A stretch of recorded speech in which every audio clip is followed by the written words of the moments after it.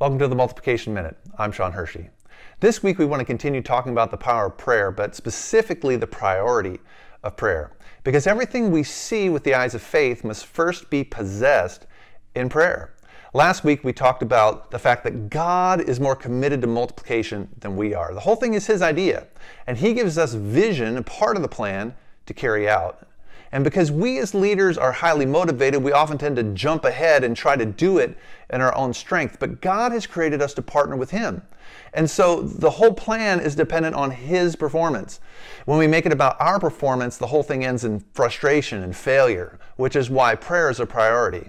In Psalm 2, God said that He wants to give us the nations. And in Matthew chapter 6, He said that He knows what we need before we ask. But that doesn't take prayer out of the equation. So the first thing we need to do when we see what God wants to do is ask Him for what He wants to give us. You know, just like Peter, when he saw Jesus walking on the water, he saw an opportunity, but he first talked to Jesus about it. Then Jesus called him to step out of the boat, and the rest is history.